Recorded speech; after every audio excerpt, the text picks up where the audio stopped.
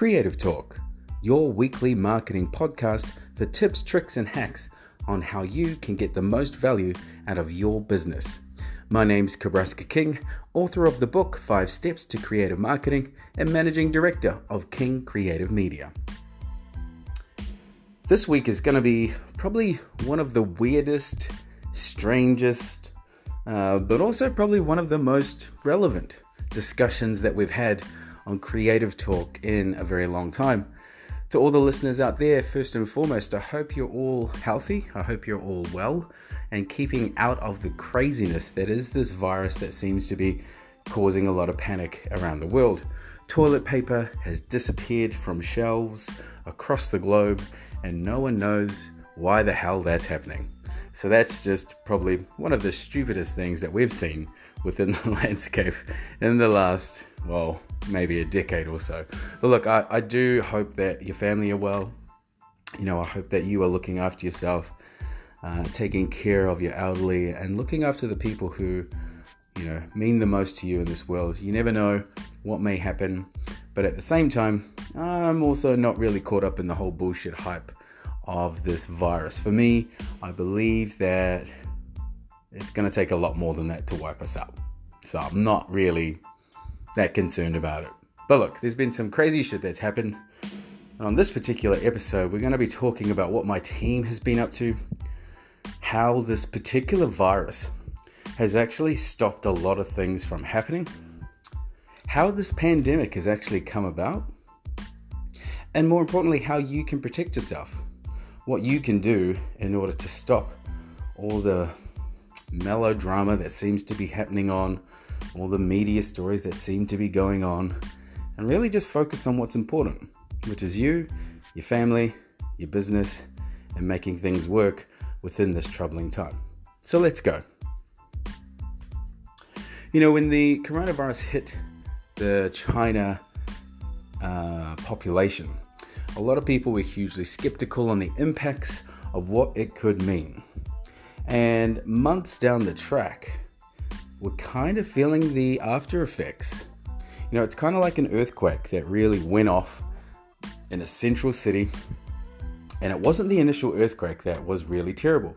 What we're seeing is how big the China industry is for the rest of the world.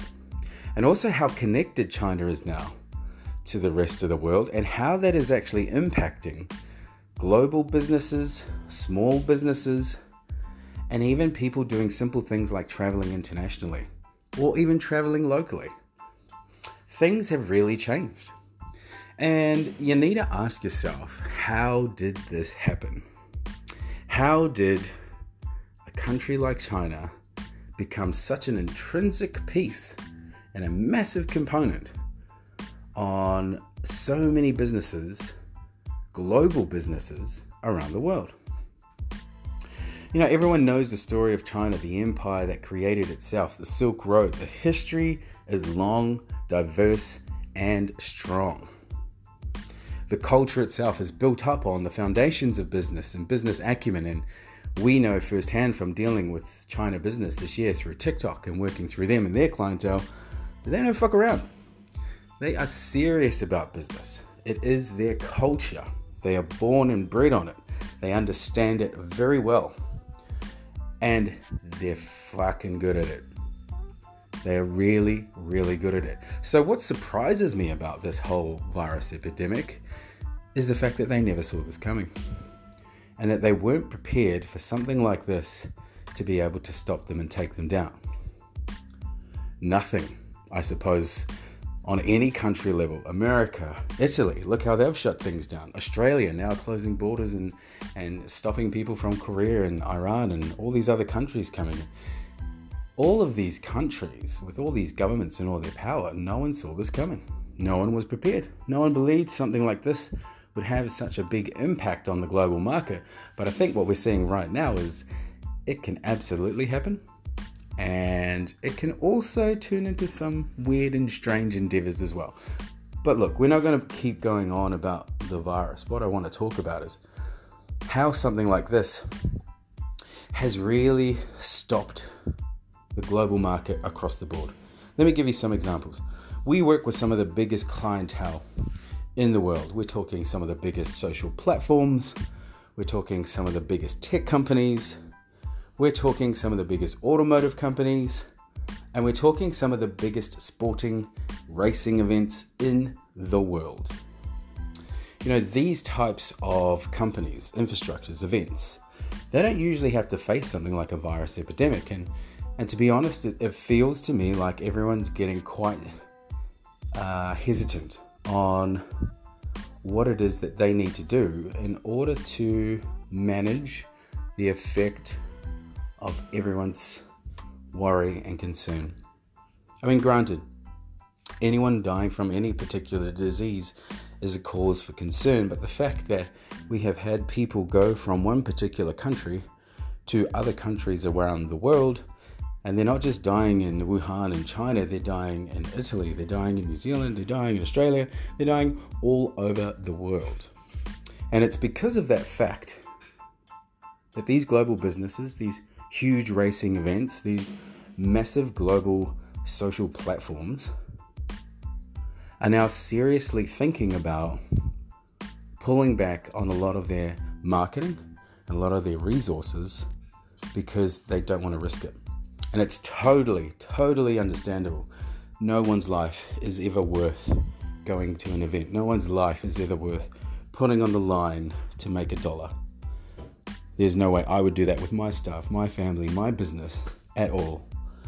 And I can guarantee you we are taking all the precautions as we gear up for some of the biggest racing events coming up, like F1, Melbourne Grand Prix, Singapore Grand Prix. We are taking all our precautions to make sure my staff and my team and my family are all extremely well looked after and safe. But look, so as I am taking this extremely seriously, so too are these large corporate entities, platforms and businesses.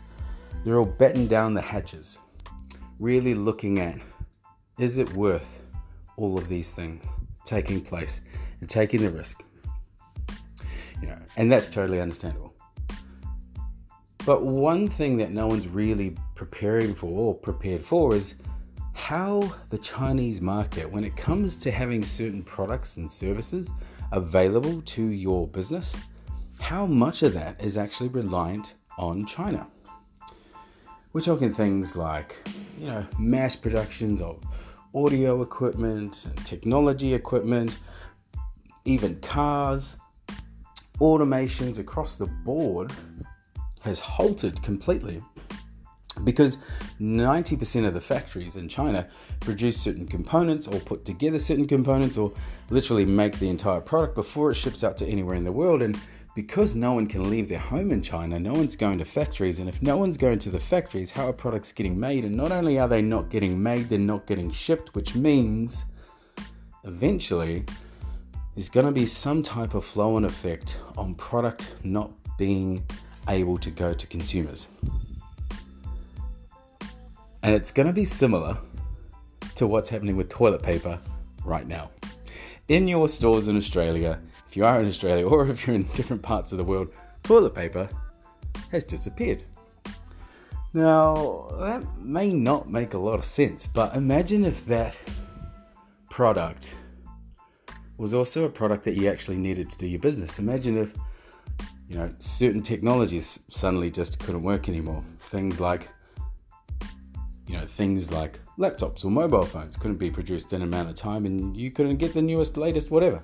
Or perhaps maybe it's, the latest type of component for your smart TV and you couldn't get that.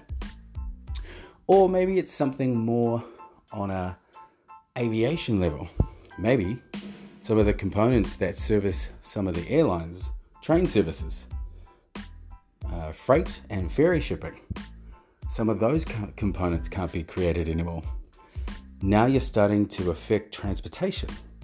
And then what if it also starts to affect small businesses around the world as well, because they can't get the services that they depend on.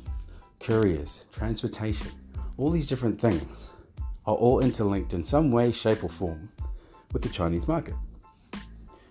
And toilet paper is a perfect example of how the crazy pandemic of a virus can send consumers spinning into a way where they buy up everything and there's nothing left. Now there's a shortage, now there's a demand, now there's even more panic.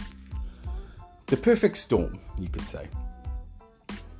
So as a small business, or as a business owner, what the hell do you do? There's no policy, there's no business school you can go to, there is no mentor you can talk to that will help you get through a virus epidemic. How many of these have actually happened in our human civilization? Very few, especially on a global scale, even fewer, and especially in a way where it's actually affecting business as well as people's livelihoods, as well as global corporate companies. It hasn't really been something like that. And I find it fascinating, truly fascinating, around this side of things on what people are really putting out there about the virus and how they can protect themselves. There's no doubt that the virus should be taken seriously. There's no doubt that, yes, there's many negative stories that are out there in the media. But one of my biggest things that I wanted to talk about today is the fact that in order to protect yourself and your business, your customers, your staff, your family, one thing needs to remain true. If you look at the facts on the virus, and if you look at how it's hit, and you look at who it's hit, the people who it's most likely to do the most damage with, first and foremost, are the elderly. So, as a business owner, if you have elderly clients, or as a family member, if you have grandparents, parents, I know I have them, make sure that they're safe. Make sure that they haven't traveled to countries that may have caused or may have been infected. And just be careful and make sure that if they are showing any signs, get them into the hospital, get them treated. It's more likely that they may have flu symptoms, and because we're coming up to those colder months here in Australia, it could be something where it's just a normal cold. But I wouldn't take the risk, so make sure that all of those people within that circle are okay.